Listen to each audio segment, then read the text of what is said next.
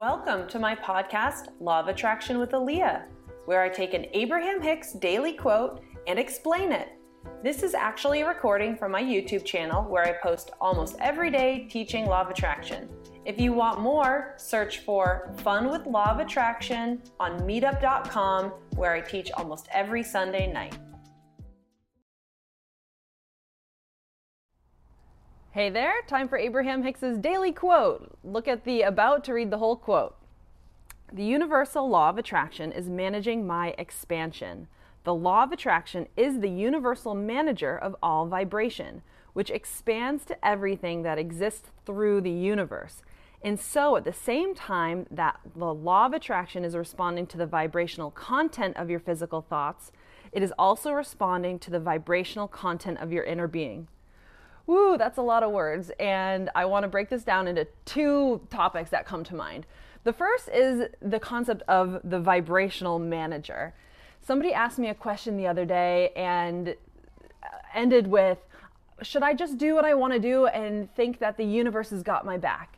And really my answer was, listen, the universe doesn't have your back in that sense. All the universe is doing is it's this mechanism that matches you up with things that have a similar energy.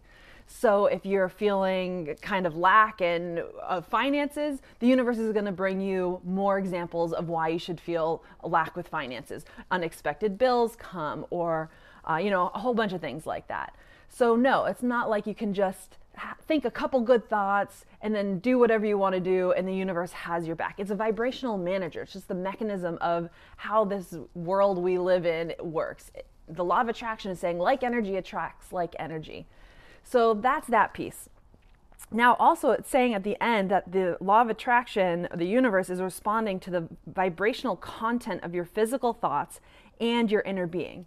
A lot of the times the thoughts, your vibrational thoughts, are pretty much the same as your inner being, right? Because your inner being has a feeling, and then you end up that and then attracts thoughts that are similar to that.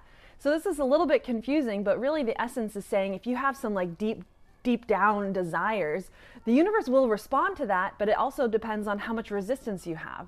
So one thing for me, I've noticed that I have manifested a few big things really easily, and it's because I, in my normal life, had this thought of, wouldn't that be really cool? And then I kind of forgot about it. And because I kind of had a pulse of energy saying what I wanted to do, and then I didn't have any resistance because I wasn't even thinking about it, that thing a few years later just happened to come true. So yes, the universe is responding to our thoughts, which are usually tied to how we're feeling in our inner being. So something interesting to think about for the day. If you like this, give me a comment, follow, like, subscribe, all of that good stuff. Help support the channel, tells the algorithms out there to dish out this content to more people. So anyways, I'll talk to you later.